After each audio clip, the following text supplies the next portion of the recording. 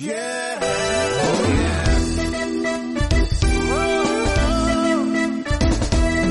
What's a man? What's a man? What's a man? What's a man? What's a man? What's a man? What's a man? What's a man? Oh man, hey man, good man, bad man, Superman, be a man. What's a man? What's a man? What's a man? What's a man? Strong man, weak man, nelly man, girly man, big man, be a man. What's a man? What's a man? What's a man? What's a man?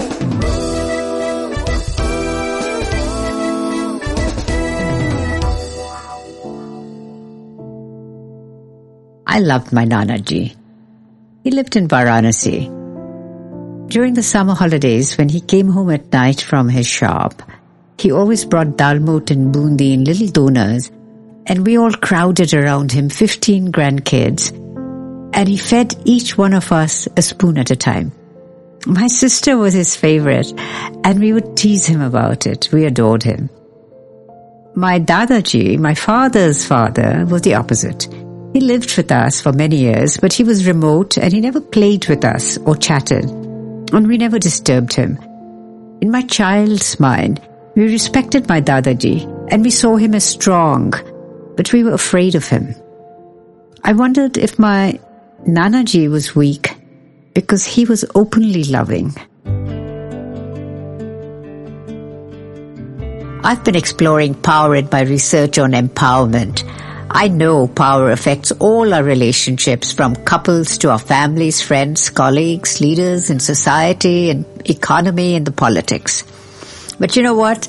Once again, we've only gotten it half right. What we've dismissed is love, the relationship between power and love. Because in the policy world of decision makers, I think we'd be too embarrassed to talk about love and how some forms of power make love central while others squeeze out love. This is Deepa Narayan, social science researcher and host of What's a Man podcast. My goal in doing this podcast is simple: to open up the conversation about men and masculinity in a non-judgmental way with compassion and deep listening. In this episode, I explore power.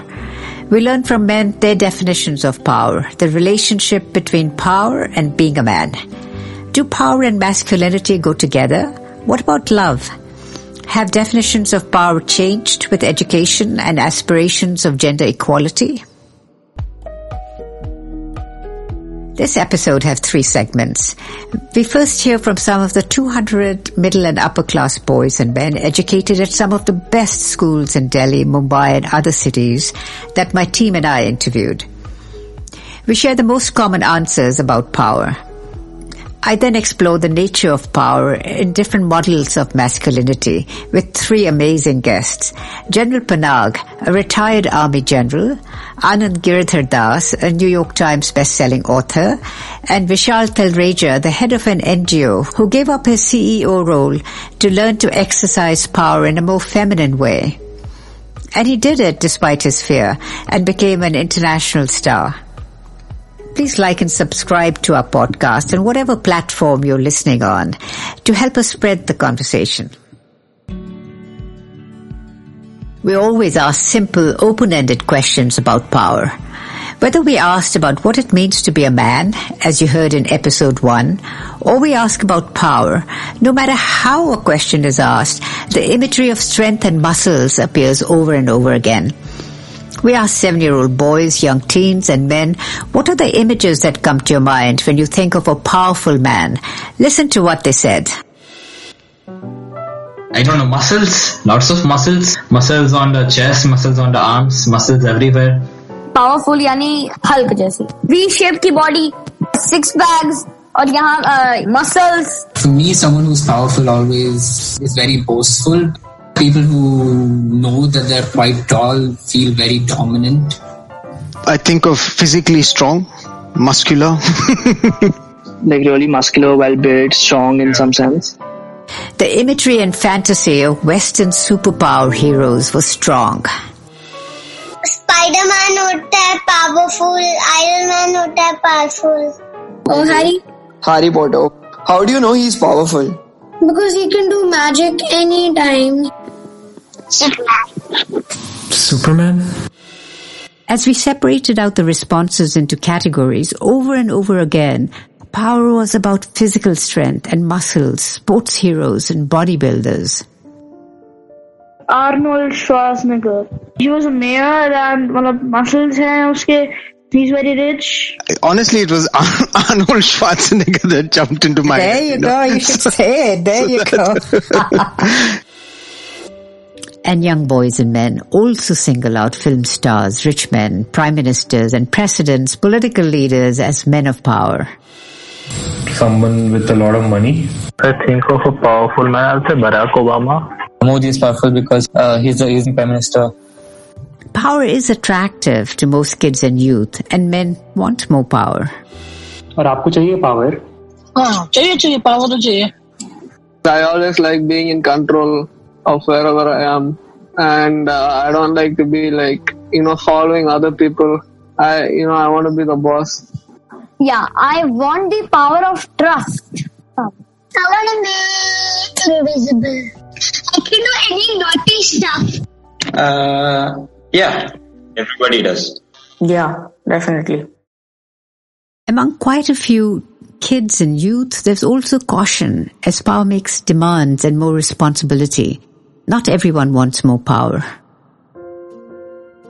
I don't want to be stronger than my friends, because if you're too strong, everyone will be worshipping you. I don't want everyone to worship me. I just want them to be normal. आपको भी कभी ऐसा लगता है कि I also want to be powerful? The reason will be I'll have to kill villains, right? There will be more chaos. I actually don't want to be powerful. I like my life as it is. So. Power is over someone. I guess I don't feel powerful because what am I supposed to feel powerful over? Despite some cautions, power and being a man are seen as the same thing. It's definitional. If you're a boy, you're expected to be powerful and always act powerful. This creates anxieties, fears, shame about appearing weak. But this is rarely spoken about, even though it may be felt. अगर बड़े होके मैं ताकतवर नहीं बन पाया तो मुझे शर्म आएगी, कमजोर बहुत हो जाऊंगा. If I'm not strong when I get old, I'll be ashamed. I will become weak. So I was in a taekwondo match. So I was in the, I think, second or third. And this guy, my opponent, he kept hitting me below the belt. He hit me really hard, so I fell on the ground and started crying. And one of my seniors, I remember, he came up to me and don't worry bro, you have balls of steel, don't worry. I do have many fears. So they tease me. Spandin, come on, why are you so afraid of the dark? Come on, you're a boy, you're a man, be a man. I think I've had imposter syndrome for past 1.5, 2 years. So just in order to survive that place, I started faking confidence. So men hide when they simply don't know or feel lost because they've learned that the opposite of power is weak. And no man wants to appear weak or feel weak. It's not allowed. Men and power go together. It's a cultural meme. It's repeated so often it becomes natural. That power is nature's gift to men. It's even seen as biological, God-given. Do you feel men feel the pressure to always act powerful? I think they do, but I think it's more biological driven. What do you mean by that? I think a lot of what you would deem as, masculine behavior it comes from an evolutionary place, which is heavily influenced by biology, by hormonal levels, by the different brain chemistry and those things. I think they all play a role. Part of that manifests in a genuine desire for men to seek out more power. And research in the US shows that power is judged as very attractive and positive for men and negative for women. Most 7 and 8-year-olds, the next generation of men, mostly had images of men as powerful. My father. Why do you think he's powerful? All fathers are powerful. And all mamus and all chachus are powerful. Why do you think they all are powerful? Because my Papa too. Okay. Yeah. How do you know your dad is powerful? Because he told me. My grandfather, it's like he always thinks that he's always right. He always thinks he's the right one. And he doesn't listen to my grandmother that much. This learning sinks in deep. Despite the presence of women in powerful positions in the Air Force, Army, police, and beliefs in gender equality, we may not have changed as much as we think we have. And we explored the issues of power and gender differences in many different ways. Little boys and men said women of course can be powerful, but the emphasis was on the word can. In reality, women are excluded. कौन ज़्यादा powerful होता है, boys या girls? Boy. Girls तो बिल्कुल ही weak होती हैं, बहुत powerful होती हैं. Girls को छोटी भी चोट लग जाती है और रोने लग जाती हैं. And if girls get a little hurt, they start crying. I honestly think both. Like, I can't really choose based on a gender. In general, who do you think is more powerful, women or men? In this kind of a society, men tend to overpower women because of the amount of people or the ratio of women versus men. Men are powerful. The most repeated descriptors, images, words, all had to do with might, muscles, overpowering, compelling. Power, I believe when anything or anybody can suppress your freedom to talk or express, that's what is power. A powerful man is one who has the capability of getting things done without aggression while being humble. Obviously, not all men are dominating, aggressive and violent, but absolute power has such a hold on men's imagination and psyche, actually on most of us. It impacts our automatic decision-making and makes gender equality difficult to achieve. Listen to the responses of two thoughtful 25-year-old men, both of whom believe in gender equality. So I want to know if this is a male or female word, or what is the gender of the word? Which is a weird question. Okay, strong. Male. Male. Powerful. Male. Male. Aggression. Male. Male. Caring. Female. Female. Loving. Female. Female.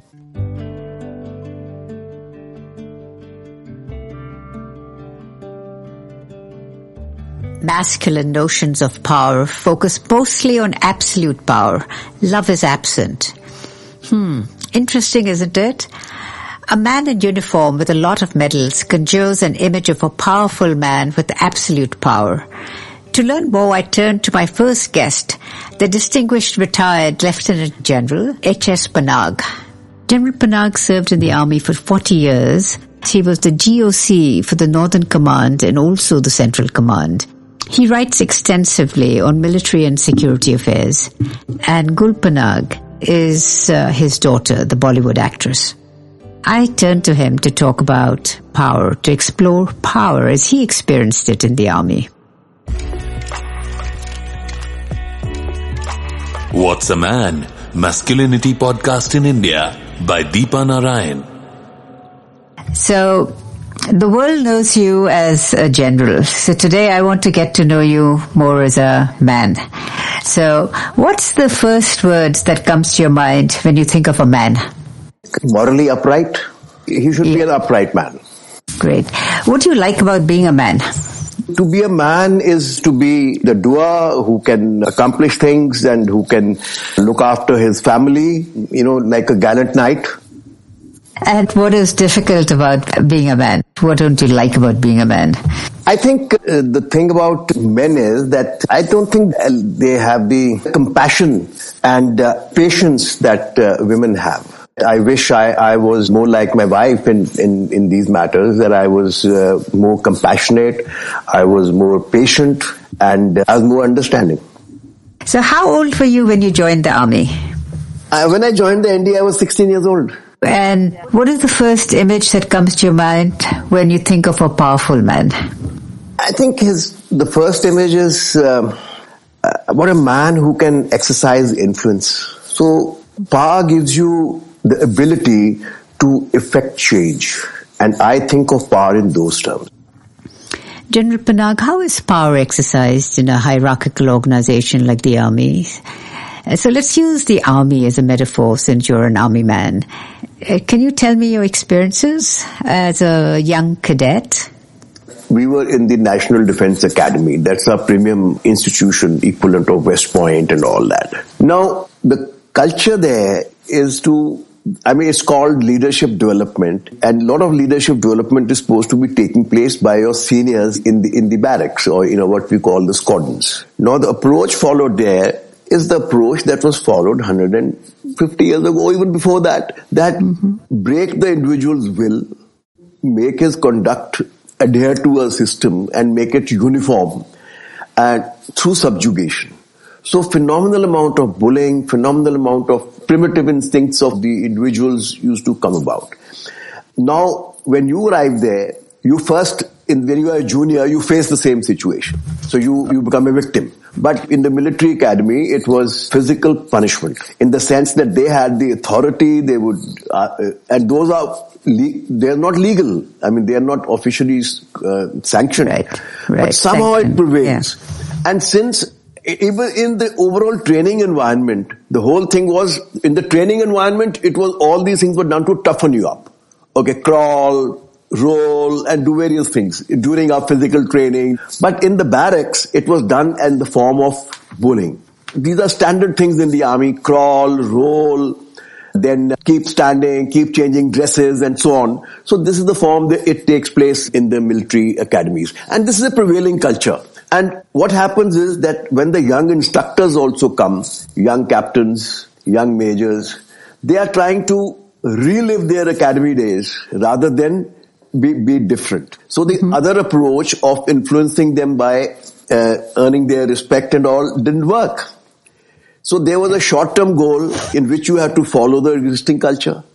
And at the back of your mind, of course, you felt that if I follow the other approach, it'll take a long, long time to get things done. Because there's a certain amount of discipline, etc., had to be maintained. But as I said, there is a prevailing culture and you tend to get sucked into it.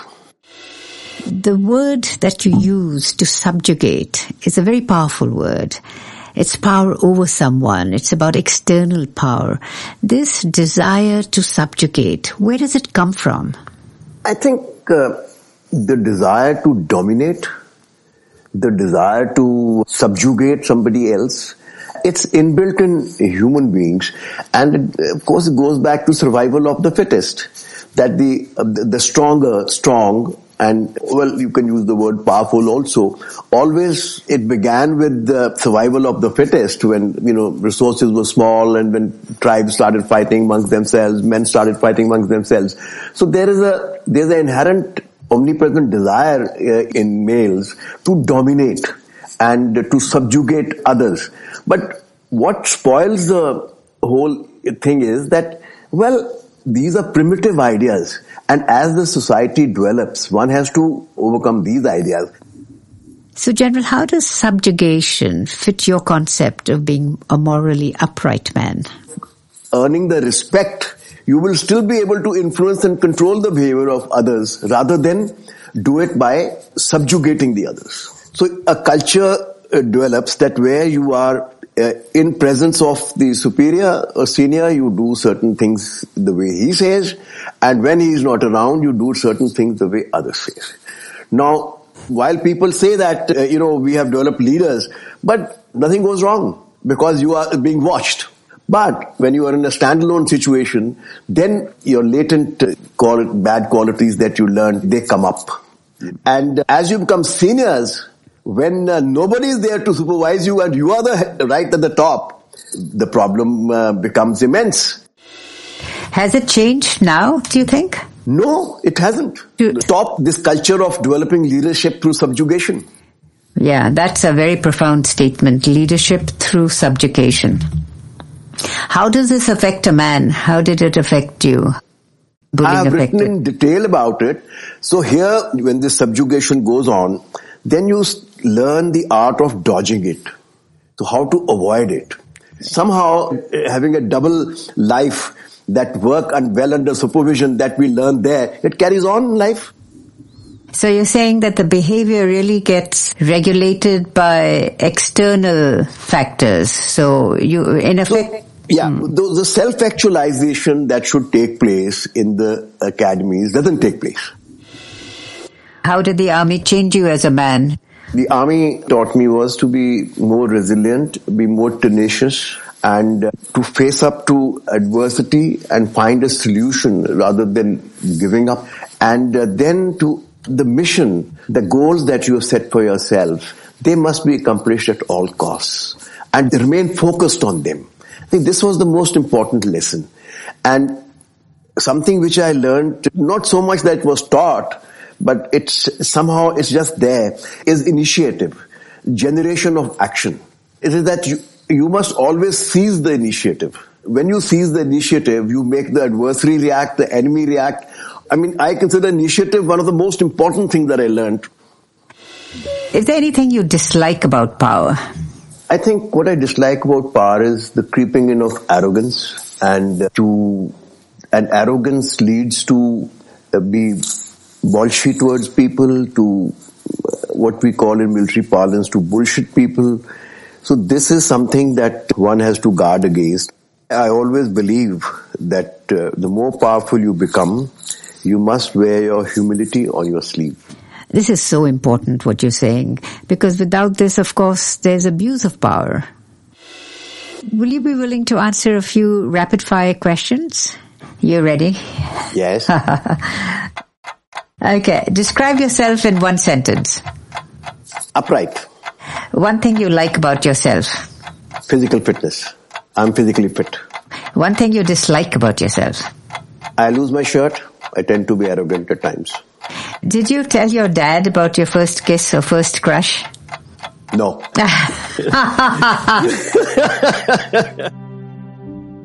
Well, thank you so much for taking the time. I've taken a lot of your time. Not at all. You've been very straightforward, and I've really enjoyed it. I really enjoyed the conversation with you and look forward to more interaction with you. Thank you so much. Bye-bye. Okay. Bye-bye.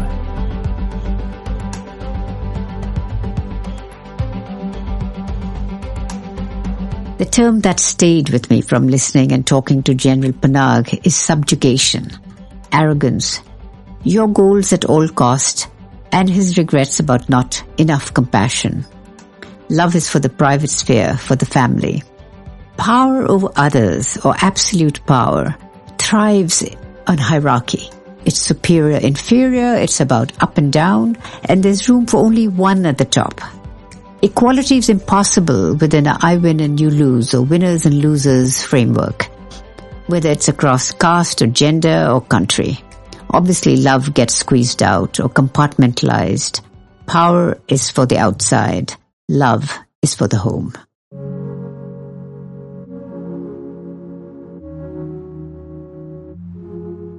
My next guest is Anand Giridharadas. He's author of a New York Times Bestselling book, Winner Takes All. He also wrote India Calling. He's editor-at-large at Time magazine. He's also my son-in-law, full disclosure, who was late for this interview because he was putting his kids to bed, and they, of course, had other ideas.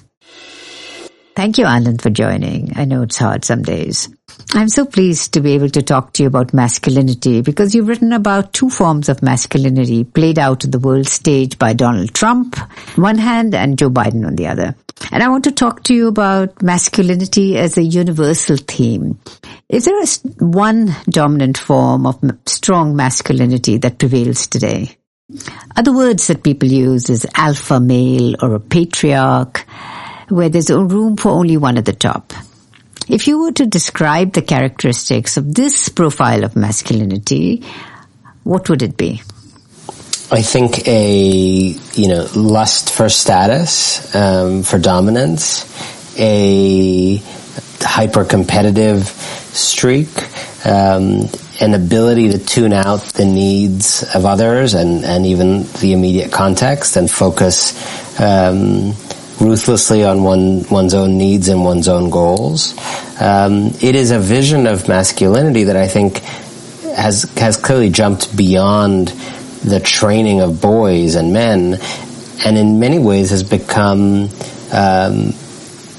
the way our economy is organized, the way our society is organized. I mean, it's hard to understand climate change and the kind of economic incentives that led to climate change without resort to that kind of very, alpha male way of looking at the world, where blindness to context and tunnel vision on one's own goal and ruthlessness to anything else in service of it is the definition of how to be good. There seem to be right now at least two competing visions of masculinity. One is the strong man or the alpha man, or what used to be called the patriarch, and then there's something else that's emerging. Yeah, but I mean, I think this very confining alpha male definition to which so many men were subjected, and what's actually emerging is just a multiplicity of ways of being a man that are really just different ways of being a person. And so the rise of the LGBTQ community is the most visible expression of a bunch of people saying, hey, this definition you got over here does not apply to me, and the story you're telling is not my story. And there's just been a tremendous service done in that expansion of the kind of terms. But it goes beyond that. How is the total power and authority of a strong, tough man different from these new emerging forms of masculinity and power that you're talking about, Anand? I think the old model was based on a few things. It was based on, I think there's an aspect of this desire to dominate and compete and win that is a very narrow understanding, but really baked into that notion.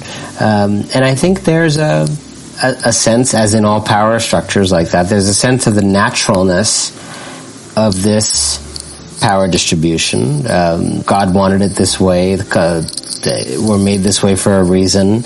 It's our job to lead, or our job to be the providers or whatever.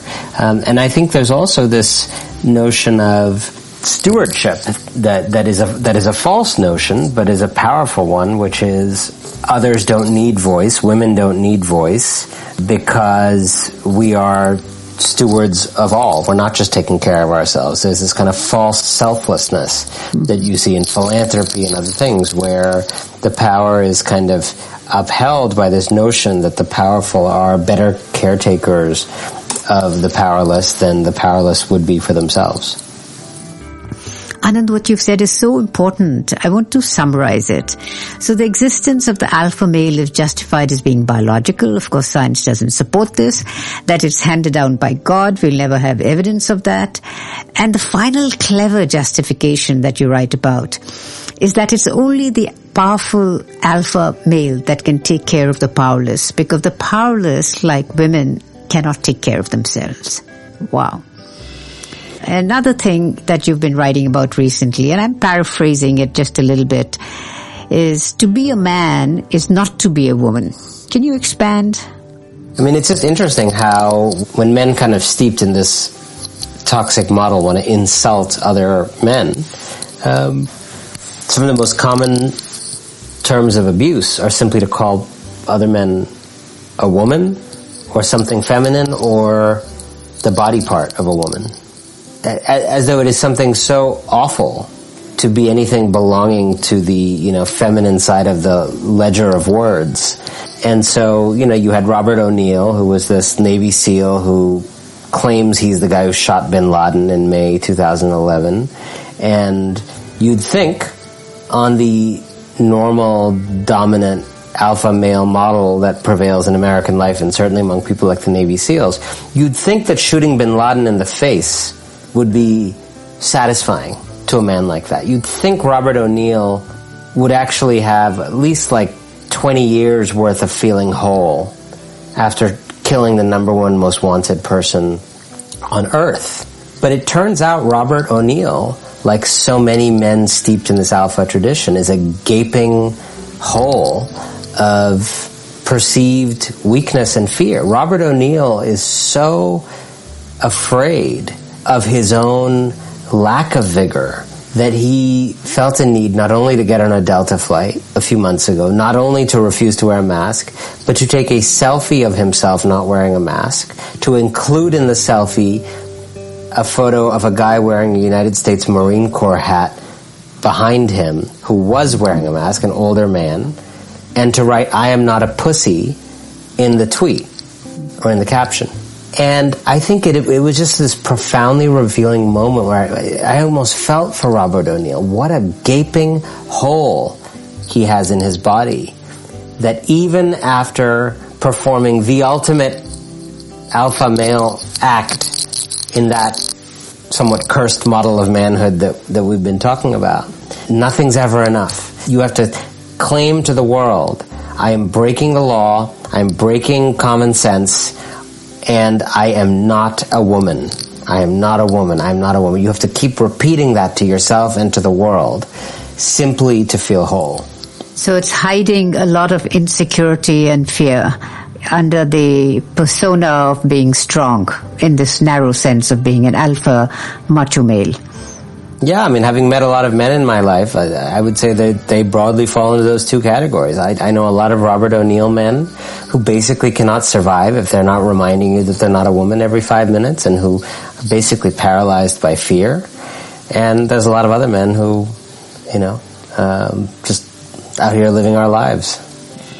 What you're describing is shared power, where they're not afraid to embrace a whole range of traits that are beyond what was allowed or is allowed in a alpha male. Yeah. The new model includes the old model as one of the possible ways of being. I think if you're president of a country, it's totally fine to have a leadership drive. It's totally fine to be a certain kind of alpha in certain contexts, not the abusive kind of alpha, but I think what's exciting about the new way is that it's open to all the different ways of being a man. What was limiting about the old way was that it was only accepting of one way of being a man, and a way that actually didn't work for most men. Right. Also, the definition that not being this kind of man or alpha man is not being a man or being a weak man. Yeah, exactly. Right? Exactly. So do you think there's a crisis in masculinity, not just in the US, but in many parts of the world? Yes, but I think the crisis is, again, it's not a crisis of a lack of change. It's a crisis born out of change that is happening. Yeah. And I think it's really important because when we think we're in a crisis that grows out of things not changing enough, it's very depressing and discouraging. But what's actually happening now is there is so much change. There's change in places like the United States and Europe, but there's also change in India, as you know. Mm-hmm. Backlash, you see, is just that. It's backlash. It's different from a failure to have progress. I think the backlash is the parasite on progress. It is actually a measure of the fact that so much has changed. This is where I think there's a measure of failure for those of us who do want to live in the new world.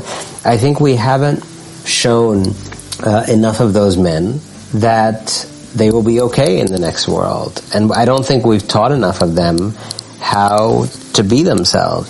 Women often end up reading books about being women. And men almost never read books about being men.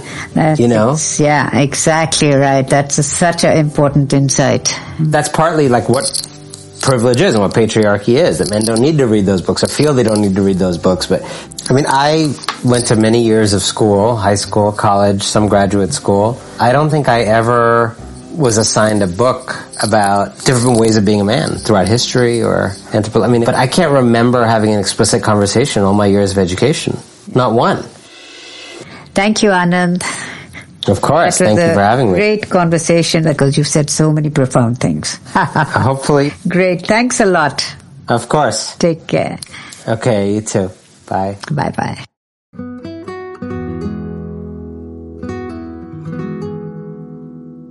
So speaking to General Panag, we see the most common understanding of power as external, dominance and control over others, invincible, aggression, subjugation, no room for error or compassion. This is muscular masculinity. But there are other forms of power, more internal, linked to feminine traits, qualities of compassion, caring, collaboration, that don't separate power and love into compartments. In episode 1, Amish Tripathi establishes that ancient India had many archetypes for men, and there wasn't one model.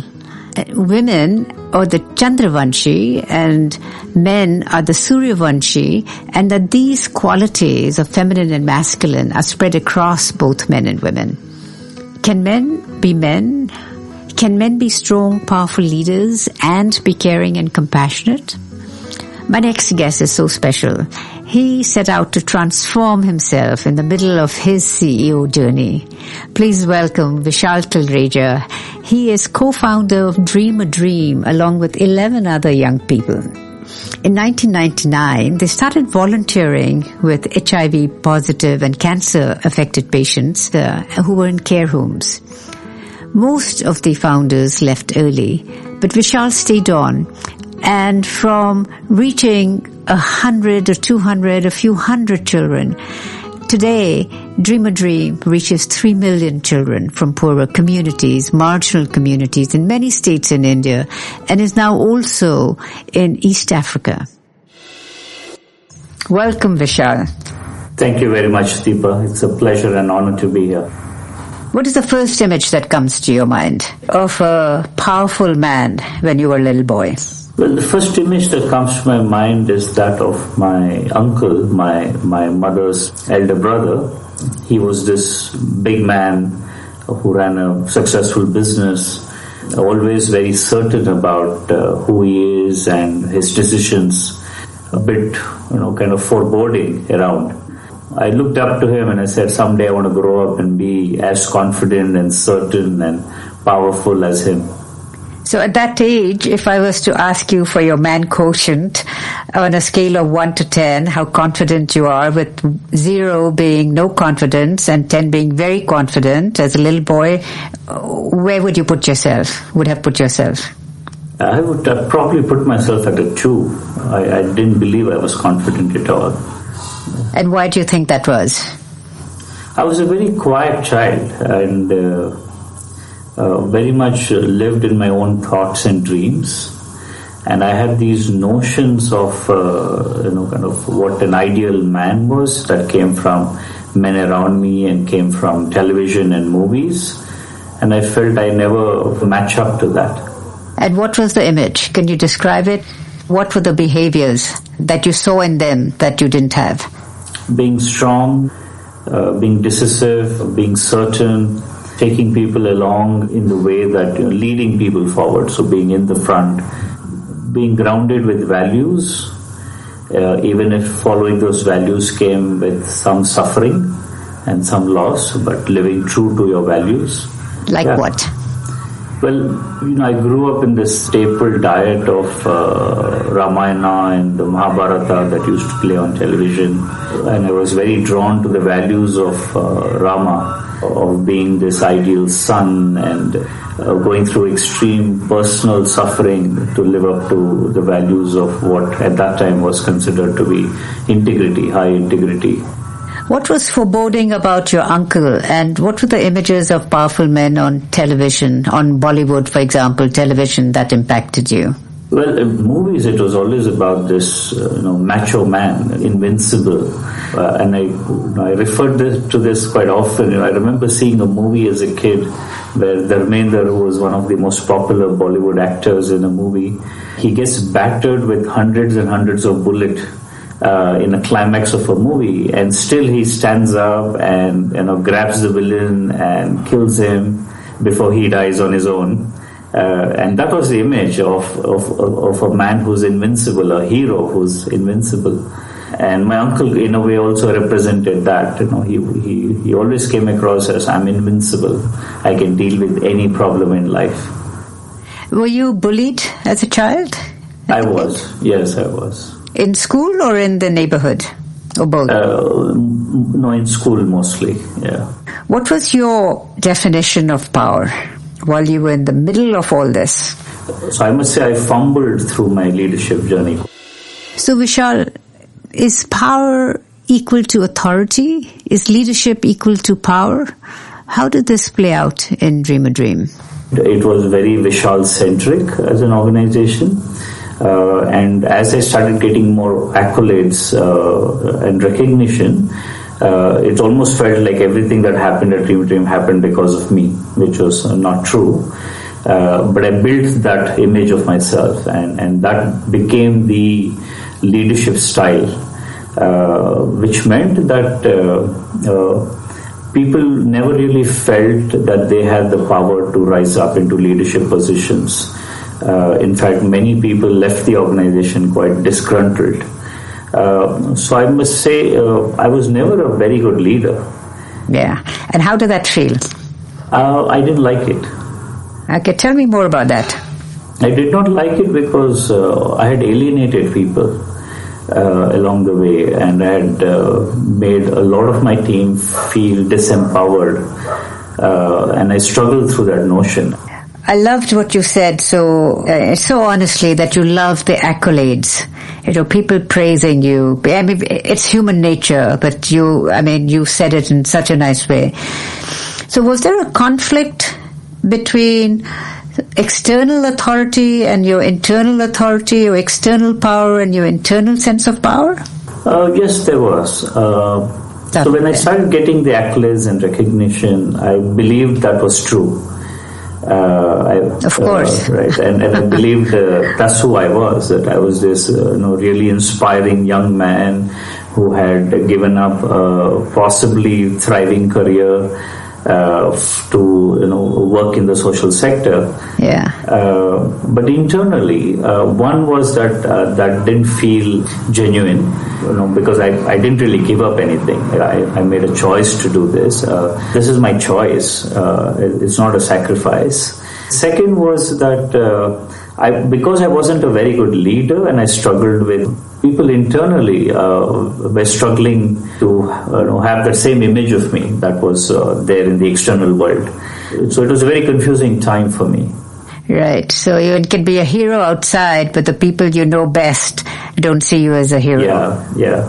It's like the army general coming home, and then he's just an ordinary man for the wife and the children. Yeah. Right. Who see all their flaws and warts. Yes. Right. And was it embarrassing for you to know that your internal staff didn't see you as a hero, that you were seen as outside? I wasn't very aware of it in the sense to be embarrassed. I did feel like an imposter. But also I felt that why is my team not able to see how cool I am? What was the crisis point? What was the trigger that made you leave or made a commitment to leave and step aside as a CEO?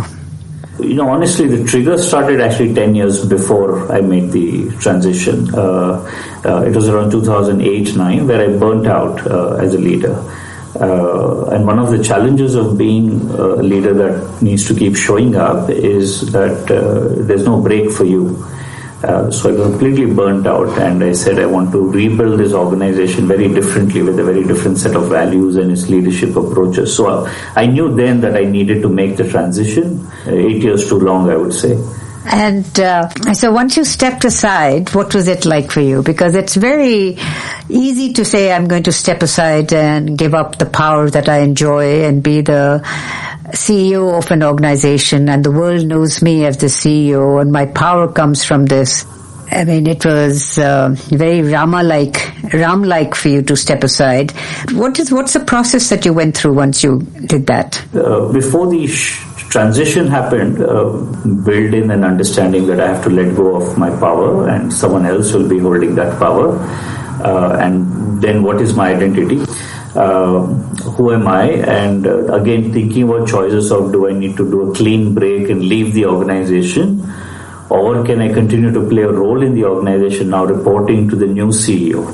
So you didn't want to just deal with this at work, but then you had to come home, and the person you were handing over to was your life partner.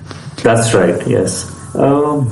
It was tough. It was tough for both of us, I would say, because I'm still in the organization and I was still part of the leadership. I'm still part of the board. Many a times conversations would get quite heated because our leadership styles and approaches are fundamentally different. It was also at a time when Dream was really bringing to expand, and and to then be on the sidelines of that and become a little bit more invisible there was very tough. So I had to find my feet again.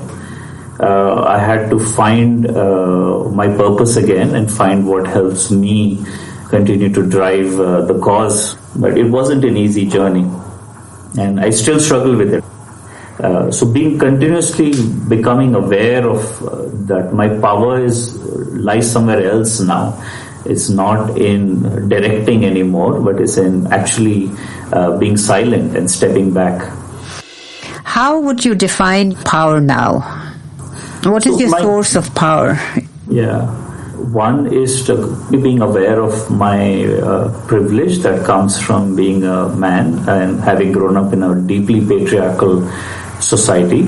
And my power is really consistently recognizing that and becoming aware of that and letting go of it. And how do I celebrate the feminine in me a lot more? And how do I see that as a source of power? The feminine in me, and I've had to also then go back to a lot of my childhood experiences where the feminine in me also existed, and draws my source of power from there. Vishal, let's go back to feminine leadership. And you've mentioned that several times. What are the qualities of feminine leadership? What do you mean by that? And contrast that for me to your earlier autocratic or Dharmendra being hit by 100 bullets and still coming through without anything happening to him. Sucheta, my partner, actually says this much better than I do. And, when we compare our leadership styles, for me it was always about, because I'm the leader, I should always be ahead of my team and bring the team along. So I always had to be the visionary. I had to be able to see something in the future that they can't see. And then I had to really drag them around forward into the future. Whereas, a feminine leadership, which I see also with Sucheta, is taking people along. So the difference is really around there. Sometimes even holding yourself back and letting people lead you because they probably know better. So that's one important contrast to. Wow, that's difficult because traditional leadership is I know best, or traditional power is I know what's good for you. Yeah. Right. Yeah. So where does authority and control lie in feminine leadership, or the kind of leadership you're practicing or trying to practice now? So actually there is no conversation about authority and control. The conversation is around how am I holding space for my team. What does that mean? Holding space. So as individuals are going through their own process of transformation, change, their own struggles, how am I holding space for their journeys? How am I holding space for conflict and how conflict sits inside the organization? How am I kind of facilitating those conversations and conflicts within the organization? So a lot of it is around holding that space. But that takes a very secure person to do. Absolutely, yes. You agree? So do you think you're a more secure person now, or secure man now, than you were at the peak of your accolades and wah-wah and what a hero? Definitely more than before, yes. But I don't think I've fully imbibed these qualities yet. It's a journey. So you're a living example as a man giving power to a woman, a CEO, and still being able to maintain a loving relationship and finding a different center of power within yourself, which sounds to me is much more internal, because you're already emerging, and you've talked before to me in many ways of being more creative. Yes, absolutely, yes. So, I should have asked you before, we should have ended with a poem of yours. Well, I don't have anything handy right now. Okay. Thank you so much, Vishal. And I wish you all the best on your journey. And I know your words are going to inspire so many young men who are already saying they don't want to be aggressive. They don't want to be dominant. They want to be nurturing and loving. And your words are going to inspire and give space for men to be different from our very narrow definitions of what power looks like. Yeah. Thanks, Vishal. Thank you, Deepa. Thank you for helping me continue this exploration. Thank you, Vishal. Thank you, Deepa. So much. Thank you.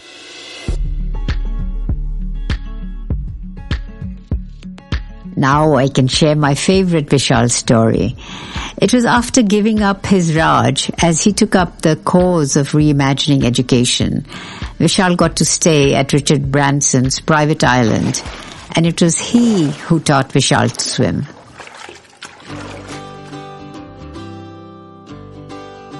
And just like we heard in episode 1, a muscular definition of power and a man go together.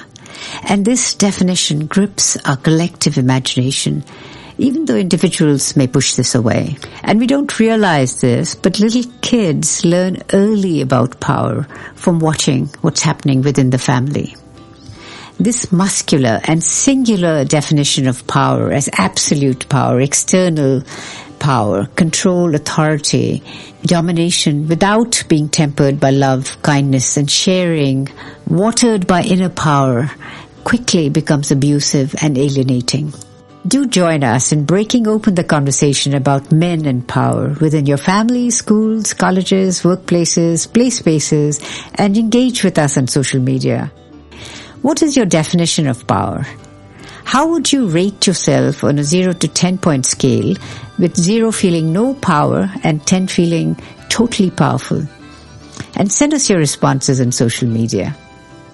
In our next episode next week, we will explore men's bodies. Come and listen to what we've learned from our 200 interviews and 3 body experts. This is Deepa Narayan. Join me in a slow conversation. Listen deeply. Share your stories with others and us. Do subscribe to our channel on Hubhopper, Spotify, Apple, Google Podcasts, or wherever you are currently listening.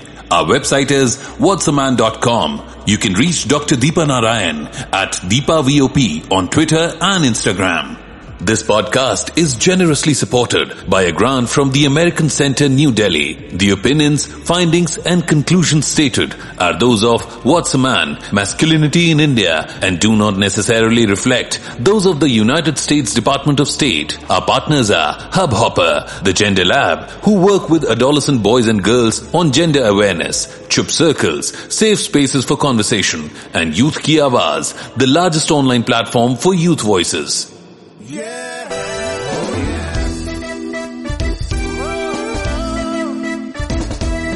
What's a man? What's a man? What's a man? What's a man? What's a man? What's a man? What's a man? What's a man? Oh man, hey man, good man, bad man, Superman, be a man. What's a man? What's a man? What's a man? What's a man? Strong man, weak man, melly man, girly man, big man, be a man. What's a man? What's a man? What's a man? What's a man?